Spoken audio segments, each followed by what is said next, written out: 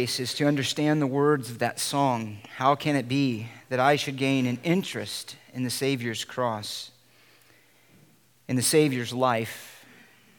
How is it that I, a sinner, fast bound in nature's night, enslaved to sin, under the authority of the ruler of this world, bearing my own guilt and shame and condemnation, should be rescued by sovereign grace, to be made a child of God, to be seated in the heavenlies with Christ, to have every promise in Him, yes and amen, to have the Holy Spirit to give life and indwell and seal and enable to live this life of righteousness, stumbling, faltering, resting always in the finished work of Christ, until we receive the fullness of that reward, the end and the fullness of our redemption, when we see you face to face.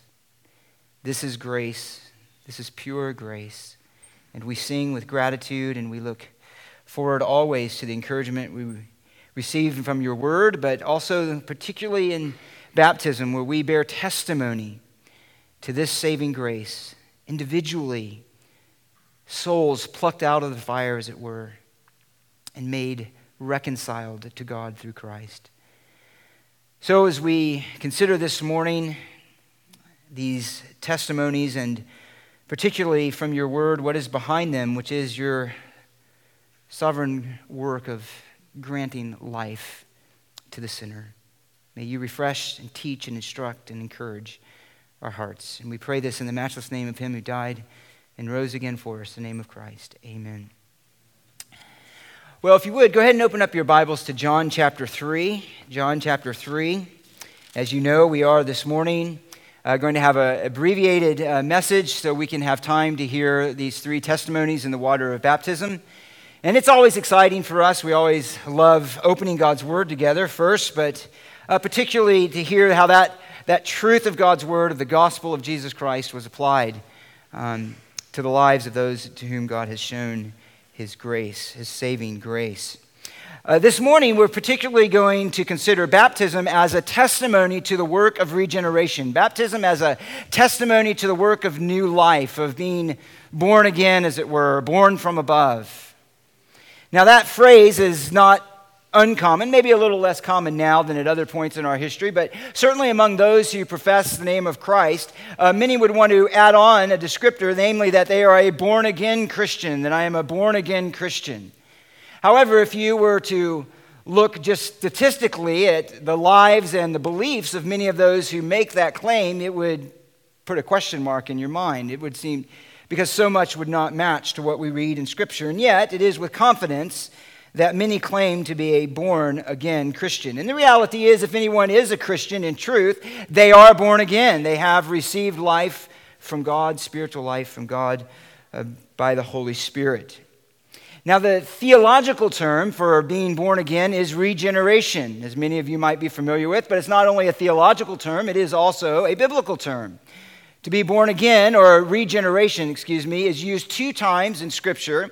One time it's used in the Gospel of Matthew 19:28, and it speaks of a time of refreshing, the time of regeneration, that time when there is a renewal of the earth, where Christ is on the earth, establishing His kingdom, ruling over Israel and those who have been engrafted into those promises of Israel, namely Gentiles. It is used one other time spiritually to speak of the work of the Holy Spirit in the life of believers, and that's Titus chapter 3:5. And he says, you were washed with the washing of regeneration, and it is that inward renewing and cleansing work of the Holy Spirit. And so those are the two times that it's used, the actual word. Although the term is only used twice, there are a variety of ways that Scripture talks about this work of God in giving new life to a sinner. Let me give you just some. In 2 Corinthians 5, and many of these you'll hear even mentioned in the testimonies this morning. 2 Corinthians 5:17, Paul refers to it as being a new creation, a new creation. In Ephesians chapter 2, verse 5, Paul says that we have been made alive together with Christ, made alive together with Christ. In chapter 4 of Ephesians, he says we have been created in righteousness and holiness of the truth. In 1 Peter 1:3, he says we have been born again. In Romans 6:13, he says we've been brought from death to life. In 2 Peter 1:4, he says we become partakers of the divine nature. In the Old Testament, one of the most well-known references to regeneration is to be circumcised of heart. Is to be circumcised of heart. So it's described in a variety of ways. What does it mean? Well, in short, it means this, or it refers to this. It is an inner work of God the Holy Spirit in which he implants the principle of new life in a dead sinner. Now, we'll unfold that a bit at a passage we'll look at this morning. But it is an inner work of God the Holy Spirit. In other words, it is something he does within the sinner. It is a mysterious work. It is a life-giving work inside the sinner in which he implants the reality of spiritual life, out of which flows faith and repentance and the fruit of new desires and new loves and following Christ. It is a sovereign work of God, and it is manifest by the fruit that it produces, namely what I just mentioned, faith in Christ, new spiritual desires and hungers and longings, new spiritual abilities to love Christ, to understand Scripture, and to put to death sin. And baptism is the public testimony of those who have experienced this work of God, who have experienced this work of God in truth. We have believers' baptisms. It's not merely a baptism of those who want to be called a part of the church. It's not merely a baptism of those who say, I like this group of people, and this is what I need to do to be a part of them. It is to say that those who are bearing testimony in baptism are declaring that they have placed their faith in Christ, that they have seen the glory of Christ, they have come to trust in Christ, and they have committed their lives to him. All of that being a fruit of God's work in them. Now there's three big categories that we'll look at this. One is the necessity of the new birth, the nature of the new birth, and the new life of the new birth. And we'll look at those very briefly. And we're going to do that through a passage that is familiar to many, namely John chapter 3. John chapter 3. Now, we'll be focusing primarily on the first 8 verses or so, but we'll be referencing the entire chapter. And we're going to do that in about 30 minutes or less. So you know that if we're going to try to get to the whole chapter, we're going to be pretty limited in terms of what we can say. And so there's obviously much, much more, and it's very hard always not to say things. It's much harder than to say things.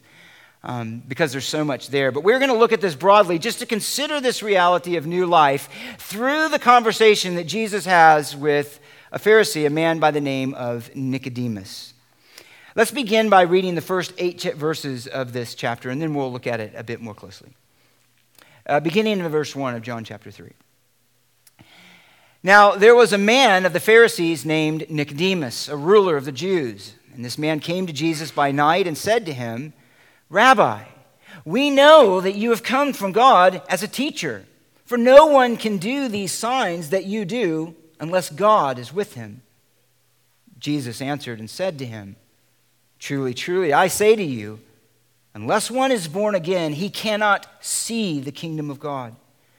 Nicodemus said to him, How can a man be born when he is old? He cannot enter a second time into his mother's womb and be born, can he? Jesus answered, Truly, truly, I say to you, unless one is born of water and the Spirit, he cannot enter into the kingdom of God. That which is born of the flesh is flesh, and that which is born of the Spirit is spirit. Do not be amazed that I said to you, you must be born again. The wind blows where it wishes, and you hear the sound of it, but do not know where it comes from and where it is going. So is everyone who is born of the Spirit. Let's look first then at the necessity of the new birth. The necessity of the new birth in verses 1 through 3. And the first evidence of this is the recognition that this new birth, this need of every person, cannot be attained through human effort. Cannot be attained through human effort. Now, the context leading into this conversation is that Jesus began revealing himself and his person as the promised Messiah at the wedding of Cana. He revealed himself to the disciples, to the ones who knew what he asked about the water, to his mom. It was the first of the signs that he did. John takes us from that account into Jesus entering into the temple and also in chapter 2, and he clears it out. He bears witness and testimony to the apostasy of the nation, to the moral ineptitude of the nation and corruption by clearing out the temple and saying, this house is to be a house of prayer, but you've made it a den of thieves. Also declaring that he is the Messiah who was coming to the nation to cleanse it, to lead it. And then we have an interesting account in verses 23 through 25. And it says, when he was in Jerusalem at Passover and was doing and teaching, that many believed in his names, observed the signs, but Jesus was not believing or entrusting himself to them, for he knew what was in the heart of man. And he knew that their witness to him and their acknowledgement of who he is fell short of what God required. And so it says that even though they were believing in him, he was not entrusting himself to them, for he knew all men, and he did not need any to testify concerning man, for he himself knew what was in man. From there, we come into this account with Nicodemus. Now, there was a man of the Pharisees, and that is a significant identification.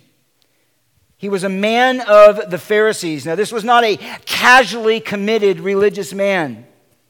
This was not a casually committed religious leader. He was of the elite class of the religious influencers and prestige. Now, the Pharisees were a rather small group in ancient Judaism or first century Judaism, numbering, according to one historian, about 6,000, one ancient historian. But they wielded an influence far beyond their numbers. And they were really, in many ways, the shapers of much of first century Judaism, and really after the Judaism that we know today, after the destruction of the temple. But these were elite religious leaders. They were men who evangelized. They went out and proselytized in Matthew chapter 23. They studied Scripture. They meticulously followed religious devotion. They kept externally pure lives. They held positions of authority, and many of them were even sincere, like Nicodemus here. And yet, he is outside the kingdom of God. He is outside the kingdom of God. And so he comes to a man, this religiously committed man named Nicodemus, a ruler of the Jews. And he tells him, essentially, through this conversation, that aside from all of your attainments, all of the recognition that you have among men, you do not yet know God. His religion was inadequate to make him a member of the kingdom. And so was his knowledge. It says this man came to Jesus by night and said to him, Rabbi, we know that you have come from God as a teacher, for no one can do these signs unless God is with him. Now again, this is a man who knew Scripture. Later he will be called the teacher of Israel. Here he's recognizing that he knew something of Christ. He knew something of his teaching. He knew something of his works of power. He knew something of his ministry to say that there's a distinction with you from all the others. God is clearly with you. God is clearly with you.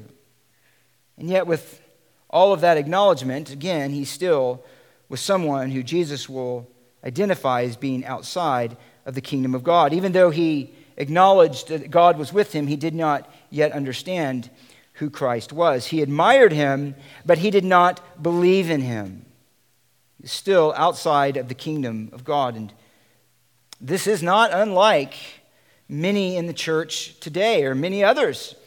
Of certainly different heretical groups, and some who acknowledge Jesus as a good teacher, Islam, who acknowledge Jesus as an exalted being, Mormons and JWs, Jehovah's Witnesses. Maybe secularist people who acknowledge that Jesus was a great moral teacher. He was a great and important individual in the history of humanity. But he certainly is not God. It could even be true of many who are in the church who acknowledge Jesus as being God and have a right doctrine of him.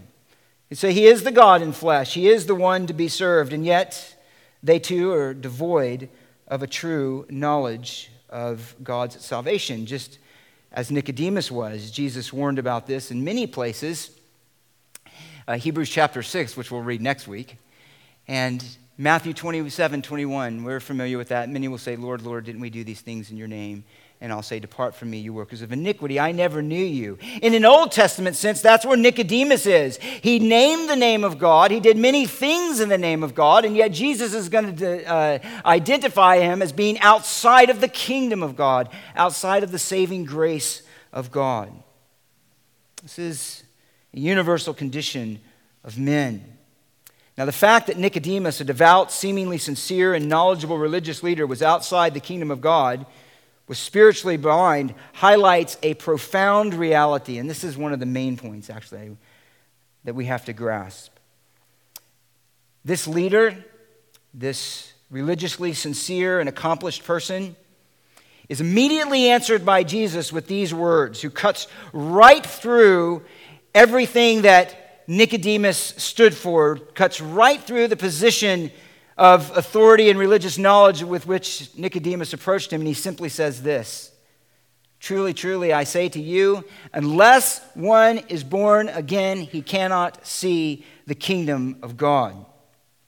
And in one sentence, Jesus destroys everything that Nicodemus assumed, everything that Nicodemus trusted in. He completely decimated everything that Nicodemus found confidence in, everything that any religious person finds confidence in when resting in their religious accomplishments. He destroyed it. He obliterated it. He says, Nicodemus, you're coming to me as a Pharisee, but you're coming to me as one who is dead to God.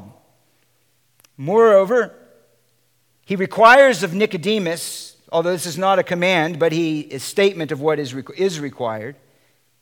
He says to Nicodemus, and he lays before him a condition of entrance into the kingdom of God, which Nicodemus himself could not do. He couldn't produce it. It's something that only God can give and God can do. This is absolutely devastating to human pride, and everyone who entertains the secret thought and confidence within their own heart that somehow God will see the goodness of their heart, the goodness of their true intentions in life, and will receive them into his kingdom.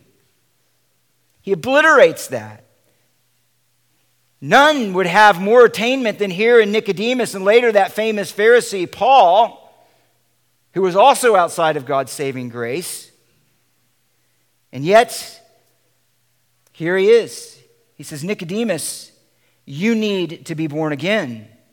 You need to be born again. You stand before me as a leader of my people, and yet you are outside of a knowledge of God. He did not see the heinous reality of his sin and its corrupting power within him. He did not truly recognize and understand the grace of God. And so Jesus brings that out in this one simple and direct statement. He says, you must be born again. Now, just as a side note here, this could be born again or it could be born from above. It doesn't really matter how you translate the word. That translation is important, but each idea encompasses the other, and the word could be rightly taken by either. If you say born again, it is simply to put emphasis on the fact that there needs to be a second kind of birth. It's emphasizing that a fleshly birth is not enough. There needs to be a spiritual birth. If we translate it as born from above, which I would tend to do, it's emphasizing the origin of this birth. In other words, that it comes from God. It comes from the Holy Spirit. But each encompasses the other. To be born again is to be born from above, and vice versa. The idea is you need something radical to happen inside of you. You need something monumental to happen inside of you. To say that is to say that this is a comprehensive indictment on the radical nature of our fallenness into sin. To use a word that some are familiar with, our depravity. The corruption of sin on the human soul. To say that to Nicodemus and to say to any person that you need to be born again is to say the entirety of your being is corrupted by sin. Your mind is corrupted by sin. Your affections are corrupted by sin. Your will is corrupted by sin, such that nothing you can do can free you from this corruption or even cause you to rightly want to be freed from this corruption, which is an even deeper indictment. There's no part of this man or any man that is not held in bondage to sin's enslaving power. It is at the same time a testimony that we are not born innocent and then learn bad things, which some throughout the history of the church would say. We're not born sick, spiritually weak, but able at some point to make the right decisions and turn our life around and to believe in God if we would recognize it. It's not to say that there is something still good in us that is able to discern God and His work in the world and to seek Him. There's nothing that can change this condition. Nicodemus, you need to be born again. He says to us, you need to be born again. The idea of birth encompasses the idea of life, right? When a child is born into this world, a new life enters into this world. That life existed in the womb of the mother. It was a person, it was a human being, it was a life, but it enters into this world and the life enters into our experience of this earth. And so that imagery then pictures what happens to one spiritually.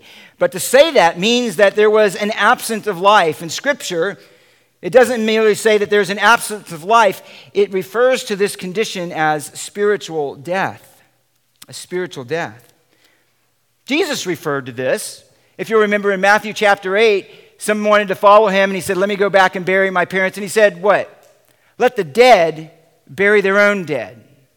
Right? What do you mean? Dead people didn't rise up to perform a funeral.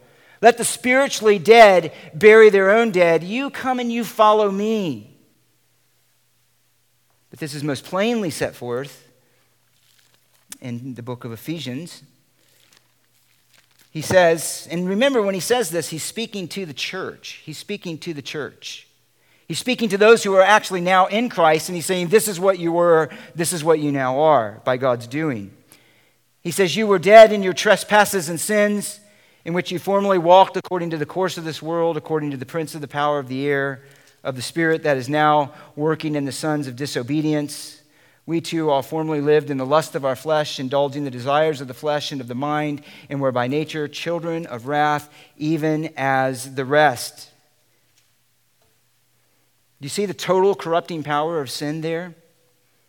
He says you were dead. In other words, you were unable to respond. How were you dead? What was the mark of this death? What was the character of this death? It is that you walked in your mind according to the course of this world. In other words, as the world thought, as the world reasoned, as the world stood on its own standard of truth, you followed along. You followed along with it. In this world that was influenced by the prince of the power of the air, Satan and his demonic forces. And you lived among them, and not only did you live in your mind according to the thinking of this world, the reasoning of this world, but he says you also indulged your lust of your flesh, the desires of the flesh and of the mind. Your mind was corrupted by sin. Your affections were corrupted by sin to love things that God hates, to love things that are contrary to righteousness, to follow things that are contrary to truth. And your will was utterly enslaved by these corrupt desires. And as such, you were an object of God's wrath, not God's favor. And then he said the famous words, the precious words, but God in mercy did something. Well, he hasn't gotten to the but God part here with Nicodemus, and he's saying, Nicodemus, you need to be born again. You reside now with all of your religion in a condition of spiritual death. You could say if Nicodemus were to die right then, he would be excluded from the life of God forever, as anyone who dies in that state. So this is a comprehensive picture. It's a statement about our condition outside of Christ and in sin. It is utterly corrupting. We're just hitting this quickly, but this has been an indictment of Jesus throughout the Gospel of John. Later, he's going to say, you are of your father, the devil, and you want to do the desires of your father. And he says, this is why you cannot hear me, because you are not from God. And so, this is the indictment to Nicodemus. You must be born again, or you cannot see the kingdom of God. What does he mean by that? Nicodemus certainly saw the kingdom of God as he understood Scripture. He would have understood the Old Testament teaching on it. He saw the kingdom of God as it was present in Christ. He says that nobody can do these things unless God is with him. He was aware of his works, aware of his signs, aware of his teaching. He saw it in that sense. He's not talking about physically seeing the kingdom of God. He's saying you cannot perceive the kingdom of God until this thing happens to you, the new birth. You can't perceive it. You can see all kinds of signs, you can hear all kinds of teaching, but you will be blind to the true intent and the true meaning. There will be no spiritual discernment in you to be able to rightly understand and respond. When you hear these testimonies this morning, these are not going to be people who are living in a totally godless world, who all of a sudden one day had the gospel come to them and then a light went off. These are people who grew up in the church. Many of us can identify with that as well. Who heard the gospel many times, and yet it had no power on our soul. It had nothing within it to produce worship to Christ. Nothing. It had nothing within it to humble our souls. It had nothing in it to renew our mind. It had nothing in it to shape our affections. It had nothing in it to affect our wills. We did not perceive within it. We did not see the revelation of God and his glory in it. And so he says to Nicodemus, you cannot see the kingdom of God apart from this reality of the new birth. Again, many hear Scripture, read Scripture, attend church, serve in church faithfully, and do not perceive spiritually and discern the glory of Christ, the nature of their sin, or the significance of Christ's work. This is repeated throughout. Let me just stay in John and say, in verse 39, he says, speaking of this same class of people as Nicodemus is in, you search the Scriptures because you think in them you have eternal life. It's these that bear testimony about me. But you are unwilling to come to me so that you might have life, so you remain in death, even though you have the Scriptures. He says, Nicodemus, you cannot see and perceive the kingdom of God until you are born again. So that is the necessity of the Spirit, the new birth. It is necessary. Apart from this spiritual reality that God must affect, we would never enter the kingdom. Let's note quickly, secondly, the nature of this new birth. What is the nature of it? He says in verse 4, Nicodemus responds out of his ignorance, out of his blindness, out of his lack of discernment. How can a man be born again when he is old? He cannot enter a second time into his mother's womb and be born, can he? Jesus answered, truly, truly, I say to you, unless one is born of water and the Spirit, he cannot enter into the kingdom of God. That which is born of the flesh is flesh. That which is born of the Spirit is spirit. I mean, note just simply here, he says that he is not referring to something as crass and silly as some kind of second human birth. He's referring to something that happens within the sinner, something that he should have been well aware of, Nicodemus. He's saying it's something that happens within your very soul and within your very heart.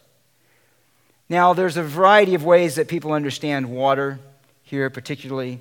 Obviously, we don't have time to go into this. I'll just mention them to you. Some understand water as referring to baptism. Some in different, each of these have subcategories. But baptism, some have referred to water as a natural birth, and some understand it to be metaphoric in terms of a spiritual cleansing. Well, it can't refer to natural birth, or is highly unlikely, because that's simply not how the Jews commonly spoke about it. And John himself spoke about natural birth in verse 13 of chapter 1, and he referred to it as the blood, and it doesn't really make sense in this context. It doesn't likely refer to baptism because Nicodemus would not have understood new covenant baptism, and Jesus is directly linking the work of the Spirit to this water and the spiritual work of being born of the Spirit, which is not something that John does with baptism, nor any other writer of Scripture. And there are a variety of reasons. So what does he mean? What is he saying? What does he mean here that Nicodemus should have understood? Well, it is clearly the third option. He's saying, Nicodemus, you should understand what I'm saying to you. Why? Because you know the Old Testament Scriptures. Because you're already recognizing my person and the evidence of the Spirit in my person and my ministry as something that at least piques your curiosity about the coming of the kingdom. So Nicodemus, if you know that, if you see that in me, if your curiosity is piqued and you know the Old Testament scriptures, you should be able to associate these things with what God promised. And what did God promise? Well, just that. He summarizes it in the book of Ezekiel, chapter 36. Again, I'm only going to mention this for time's sake. But God is speaking to the nation of Israel through the prophet Ezekiel. He's saying, the nation of Israel, you have profaned my name among the nations. You are utterly enslaved to your sin. You have rejected my righteousness. You have turned your back on me.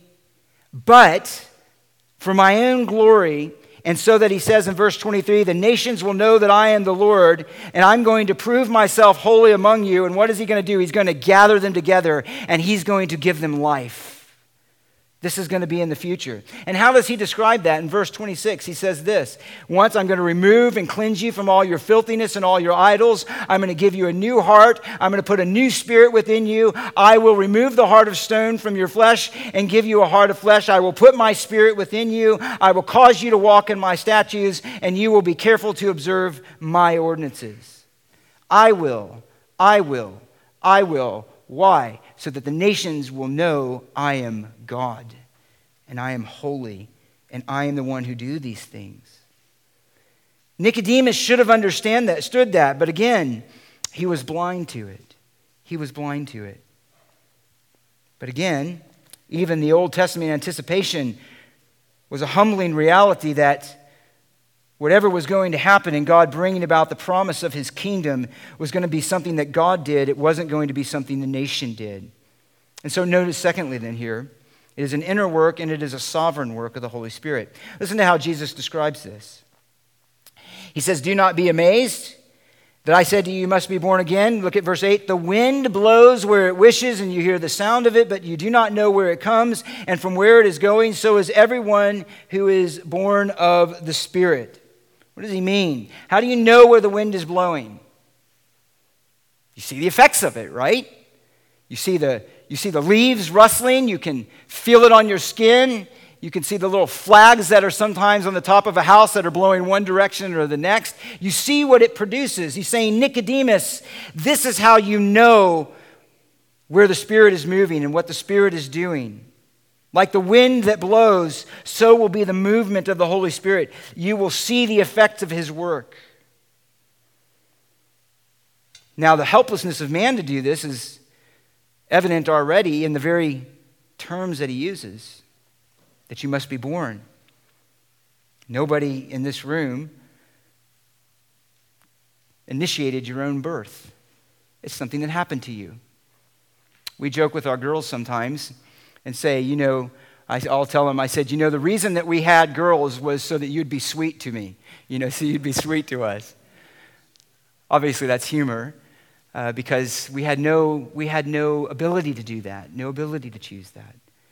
And nor did they, in terms of their gender or anything else about their life or any of us.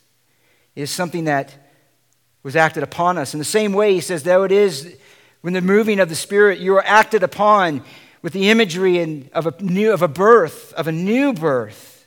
It's something that God does to you. And there's a point of interest here just note that it's something that God does to you. You must experience it, and you know that you've experienced it when you see the effects of it. Imagine how humbling this is to us. You hear sometimes people say, well, I'll believe on Jesus later. I kind of want to live my life. I want to experience all the good things in life. With a lot of problems with that. One, defining sin as good is foolish to begin with, to say I don't understand the gospel. Number two is you don't control that. God controls your life. God gives life and he takes life away. He could do that tomorrow. And then what will you do? No, it humbles us and says, no, I must plead with God to do in me what I can never do. And so it's humbling. It points for our need for God to do his work. It destroys our false confidence. But let me note just lastly, here quickly. What is the evidence of this new life then that he says? What is the wind? What is the evidence of the wind blowing and those who are born of the Spirit? Let me mention two main categories. What is the evidence of regeneration? What is the evidence of the life-giving power of the Spirit? It is this, first of all, faith in Christ. Faith in Christ. It is to behold who Christ is in God's testimony of him and to say, yes, that is who he is, this is who I am, and I believe in him. I entrust myself to him. I lose my life that I may gain his. Listen to how he says this. Nicodemus says, how can these things be? And Jesus says, are you the teacher of Israel and you do not understand these things? We speak of what we know and testify of what we have seen, and you do not accept our testimony. If I told you earthly things and you do not believe, how will you believe if I tell you heavenly things? How will you believe if I tell you even deeper spiritual truths, even deeper realities about my person and my work and about the kingdom, which you are excluded from? No one has ascended into heaven, but he who descended from heaven, even the Son of Man, which he automatically would have understood from the Old Testament, was a messianic statement. The Son of Man who came from heaven down to you. And then he says, as Moses lifted up the serpent in the wilderness, even so must the Son of Man be lifted up. What is the first evidence? Is that you would believe. God so loved the world, he gave his only begotten Son. Whoever believes in him shall not perish, but have eternal life and have entrance into the kingdom. Whoever does not believe in him is not judged, or whoever believes in him is not judged. He who does not believe has been judged already, because he has not believed in the name of the only begotten Son of God. Why were all of the works of Jesus done? Why was all of the teaching of Jesus done? Why was ultimately even the resurrection of Christ done? So that you might believe. Why were these things written in the Gospel of John and the rest of Scripture? He says specifically in John that you might believe. So what is the first testimony? Is that you would believe, that you would read Scripture and you would believe it. You would say Christ is exactly who he says he is right here. God is exactly who he says he is right here. Truth is exactly what God says it is right here. As he says later, Christ is the way and the truth and the life. No one comes to the Father but through him. You believe. There's only two options. Those who stand under God's judgment through unbelief, and those who stand under God's saving grace by belief. Those who have spiritual death because of unbelief, and those who have spiritual life because through faith they are united to Christ, in whom that life is revealed and resides. Those are the only two options. What is the evidence of the wind blowing? That when Christ is revealed, the heart responds in faith and worship. That he is the Son of God. He is the Messiah. He is, as well, the only provision for the atonement of our sin. Again, I'll just have to mention this. As Moses lifted up the serpent in the wilderness, even so must the Son of Man be lifted up, so that whoever believes in him will have eternal life. Just in short, go back and read Numbers 21. God disciplined his people by sending fiery serpents among them. Then he commanded Moses to put a golden serpent on a pole to erect it, and everybody who was bitten and suffering from the fiery serpents would look on that out of obedience to God's command, out of trusting in God's command, and they would be healed. He says, in a similar way, so must the Son of Man be lifted up. He uses that language in chapter 8, verse 28, in which the Son of Man is to be lifted up. Lifted up how? Lifted up on a cross, which the rest of the gospel is going to unfold, particularly the last chapters. This Son of Man was him who will be lifted up on a cross, who will be crucified, who will accomplish exactly what John the Baptist announced at the beginning of the ministry or public ministry of Christ, namely that this is the Lamb of God who takes away the sins of the world. He will be lifted up as a sacrifice. And as he is lifted up as a sacrifice, it will be for all of the world to see that this is the Son of God. This is the Son of God. This is the sacrifice by which we may be saved. This is the righteousness by which we may stand before God. He is the truth. He is the way. He is the life. And everything outside of him is death and condemnation and destruction and emptiness. Everything in Christ is life and blessing and hope and promise. That's what we must believe, and that's what we must embrace. And at the end of the day, the ultimate testimony to the reality of it is that Christ is obeyed. That he's obeyed. Let me just give you one passage. It speaks for itself. This is the judgment, that the light has come into the world, and men love the darkness rather than the light, for their deeds were evil. For everyone who does evil hates the light and does not come to the light for fear that his deeds will be exposed. But he who practices the truth comes to the light, so his deeds may be manifest as having been wrought in God, as having come from the reality of a relationship with God, of faith in God, of life in God, eternal life. And then he puts it more succinctly in verse 36. He who believes in the Son has eternal life. He who does not obey the Son will not see life, but the wrath of God abides on him. At the end of the day, it is not only saying the right things about Christ, but it is demonstrating in your life that there has been a transformation such that at the deepest desire of who you are and out of faith in him, you want to follow him. My sheep hear my voice and they follow me. It's simple. So the question of where you are in this, are you a Nicodemus or someone else? And as you'll hear, have you experienced the transformation that you'll hear in these testimonies? Is, do I, at the deepest part of who I am, believe the testimony about Christ? Does what God reveals about Christ produce in me a desire to worship him and a desire to follow him and a desire to trust him? Not perfectly, but is that what I wrestle with? That what I identify with? That what I believe? And do I actually obey him in my life? Not merely externally, not to gain confidence before others, not to check off a life that God will accept, but because I love him who has accepted Christ on my behalf, who has provided Christ a righteousness that I could never have on my behalf. And I do. I fight against sin. Why? Because Christ freed me from sin. I fight to be unstained by this world. Why? Because I belong to the world that's coming where righteousness dwells. Why? Because of who Christ is. That's why I do what I do. This is the evidence that one has been brought from death to life, from blindness to sight, from being deaf to hearing, from trusting in self to trusting in Christ. And that's what we exalt in this morning with these testimonies. But my question to you, as you listen to them, have you experienced this new birth? Have you experienced it? Have you experienced the reality of this transformation that you could say these things are true of me? And you say, well, what do I do if God has to do this? You cry out to him. You cry out to him. You ask him to do what you cannot do, and you cry out and you don't let him go until you are sure that you've come to faith in Christ.